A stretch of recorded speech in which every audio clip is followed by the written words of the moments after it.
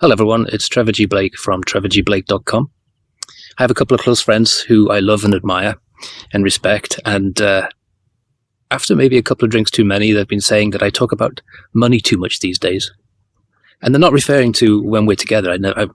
We never talk about money because there's so many more important things to talk about. But when I'm in teaching mode with things like YouTube videos and with my course transformation, it's very important that I talk about money because most people go into transformation fearing money and with a bad relationship with money. And for us to have success in our lives, we really have to change the way we think about and talk about and respect money. And we have to understand what it is. And so my response to my two friends is to do a YouTube video about nothing but money. And this should make for an interesting get-together with a bottle of wine later. I know why they say what they say. It's because they don't have a lot of money and they fear money because they've been brought up that way. Most of us have.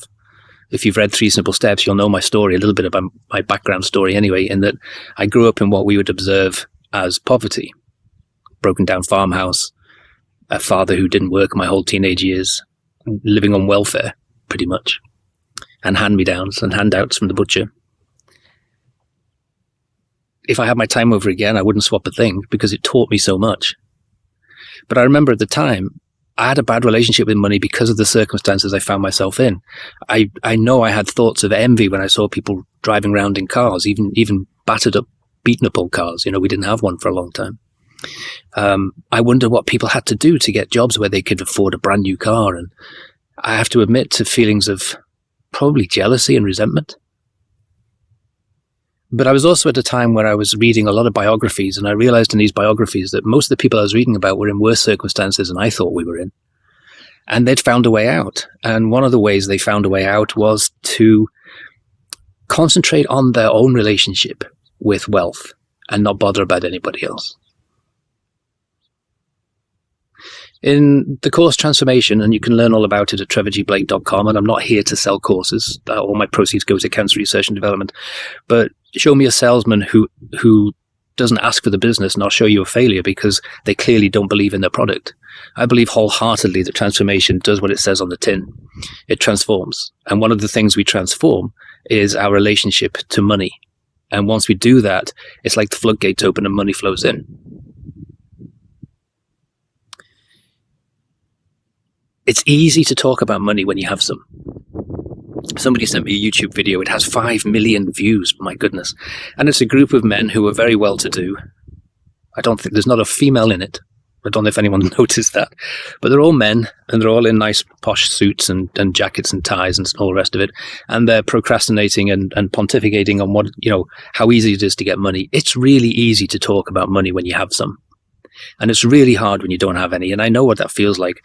When I was in my early 20s, I got married and I was convinced by my in-laws to get the biggest mortgage I could possibly afford because to their generation, house prices always go up. They always went up. And that was the way they thought you should be. Get the biggest mortgage, even though you can't afford it right now. Eventually you'll be able to. And you'll look back and realize how little you had to pay. But it didn't feel like that at all. It felt suffocating. It felt like I had an albatross around my neck. I couldn't make the monthly payments and I was ashamed and embarrassed. I didn't tell anybody, not even my wife. I remember going into my bank in the local town where we lived, and I went to the ATM and I was drawing out £20 because I thought that's what we needed for the weekend to get some food and all the rest of it. And the ATM refused to give me the money, and I was indignant because I was sure I had that money. And I went into the bank and was a bit feisty with the person behind the counter, and she kind of looked down her nose at me very condescendingly, and she said, "Well, you only have £10 in your account, Mr. Blake. How can you draw out 20?" And I was so embarrassed. And I slunk out. I took the £10, but I slunk out of the door. Everyone overheard it, and everyone was sort of laughing in their heads at me, or at least I thought they were. I felt they were. So I know what it feels like to be in crushing debt. It's embarrassing and it's stressful, and you get sleepless nights, and sense of shame. But it doesn't have to be like that. And so I read biographies from people like C.J. Walker, Madam C.J. Walker. She's a real hero of mine. Obviously, I've not met her because she died a long time ago. But she was born to slaves in a time when the only work available was for men and by law could only be agriculture. She had nothing. She was malnourished and lost her hair. She was abused. I mean, she had the worst possible circumstances for anyone to think about having money. And yet, not that long later, less than a decade later, she became America's first female millionaire in a time, we're talking, in the 1800s, in a time when that would be like a multi-billionaire today. And that inspired me. And so I read deep, and I read those biographies over and over to try and find the secret. And I realized the secret was that she wasn't afraid of money. She didn't fear it. And when she got it, she didn't hold on to it and stagnate it. She allowed it to flow. And so back to the course transformation, what we have in there are some activities that allow us to understand that money is energy. Everything in the universe is energy. It's an irrefutable scientific fact. I say this over and over on my YouTubes, and still people deny it. But you can't deny it. The world, the universe is energy. And energy follows laws, whether you believe in them or not. These are real laws, not silly made-up laws like law of attraction or law of averages. This is the law of energy, thermodynamics, and that says that energy can neither be created nor destroyed, but only converted into another form. And so money is simply a conversion of the energy of labor, or the energy of service, or the energy of productivity, converted into something that has no intrinsic value by itself. A method of transferring service and goods through this energy into something else, something you purchase, or something you invest in, or something you build. But most of us has this sort of, we start out with a relationship to money because we have this sort of albatross around our necks that we have to get to a station where we're financially independent. It's like we get somewhere and then we hoard it. And that never happens. And when we think that way, money just eludes us. See, the problem with energy is that our thoughts and our voices are also energy, and it goes out into the universe and it comes back converted into what we just thought about. So if I'm against money, I'm always going to be against money. So I'm going to be given more reasons to be against money, meaning I'm not going to have any. If I'm against debt, I'm always going to have more debt. And so we learn to reframe the way we think about things. And we learn what energy is, and we learn how energy flows. And then we step into the flow of that, whatever it may be. We step into the flow of that. And when we do that, we allow more to flow. We build a trust with it. We build a relationship. We build a love with it.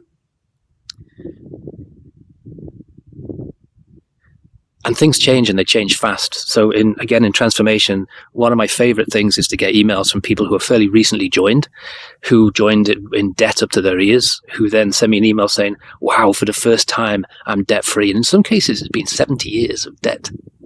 We have people of all ages, of all backgrounds, of all nationalities. Some people have never had money in their lives before. And when it suddenly starts flowing towards them because they're using the tools and techniques that we teach in transformation, or we learn together and express together in transformation, it can be suddenly you get money and you panic. And the tendency is to want to put it under the mattress in case it goes away. And you have to learn a new relationship that this is energy and energy must flow.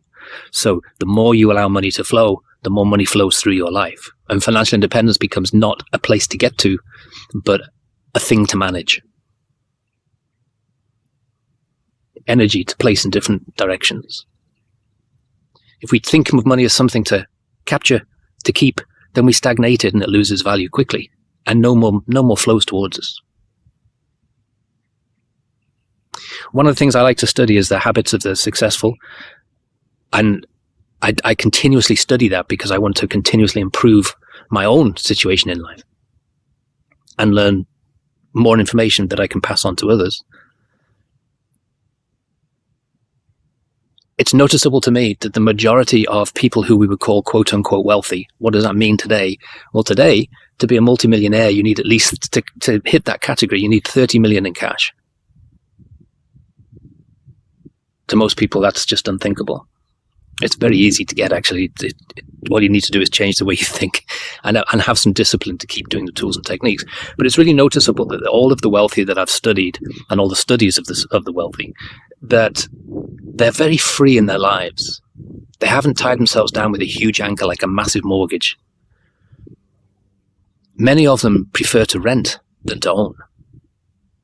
I've done both in my life for different reasons, but when I've owned, I've bought for cash. After that experience with my first mortgage, I've never had a mortgage. Well, that's not true. I had one mortgage when I first came to America, but I soon was out of it. I bought a house for $263,000 and sold it about 5 years later for $1 million. So it was a good deal. I did a good thing, but I knew that was going to happen. And then after that, I've always had the money to buy if I want to buy. But I actually like to lease because of the freedom it gives me. And the reason I like that is that when you get into understanding money and understanding the energy of life, and you get into transformation, well, guess what happens? You transform.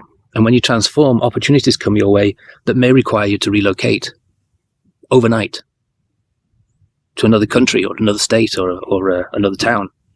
And a lot of people get uncomfortable with that because they become so comfortable in their mortgaged house.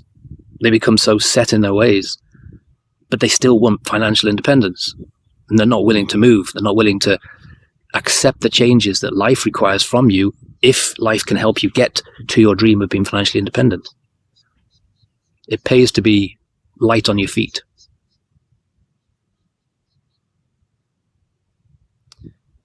And so that's really all I want to talk about in terms of money. It's nothing to fear. It's not crass. It's not the enemy. It's just a form of energy in the same way that we can make a decision to do certain things that will help us become fitter. And then when we see the results of that, we get really enthusiastic and motivational, and we do even more to get even fitter. We work on our nutrition and we work on bodybuilding or whatever it may be. Well, it's the same with money. You work on a few tools and techniques until it becomes a habit, and then you see miracles show up in your life. I get these emails daily from people saying, I can't believe where it came from. I was out of debt. My credit card bills are paid off. I have no debt in my life whatsoever. And it happened so quickly. It's amazing. And then they think, maybe it was just luck. And that's where I have to come in as coach and make sure that they stay disciplined, keep doing the tools and techniques. And then we get to the next stage, which is investing or building and enjoying what a lifestyle where you have a lot of money flow in your life. The amazing things that you can do with that for the benefit of the universe, the benefit for other people, not just for yourself. It's a very inspiring place to be.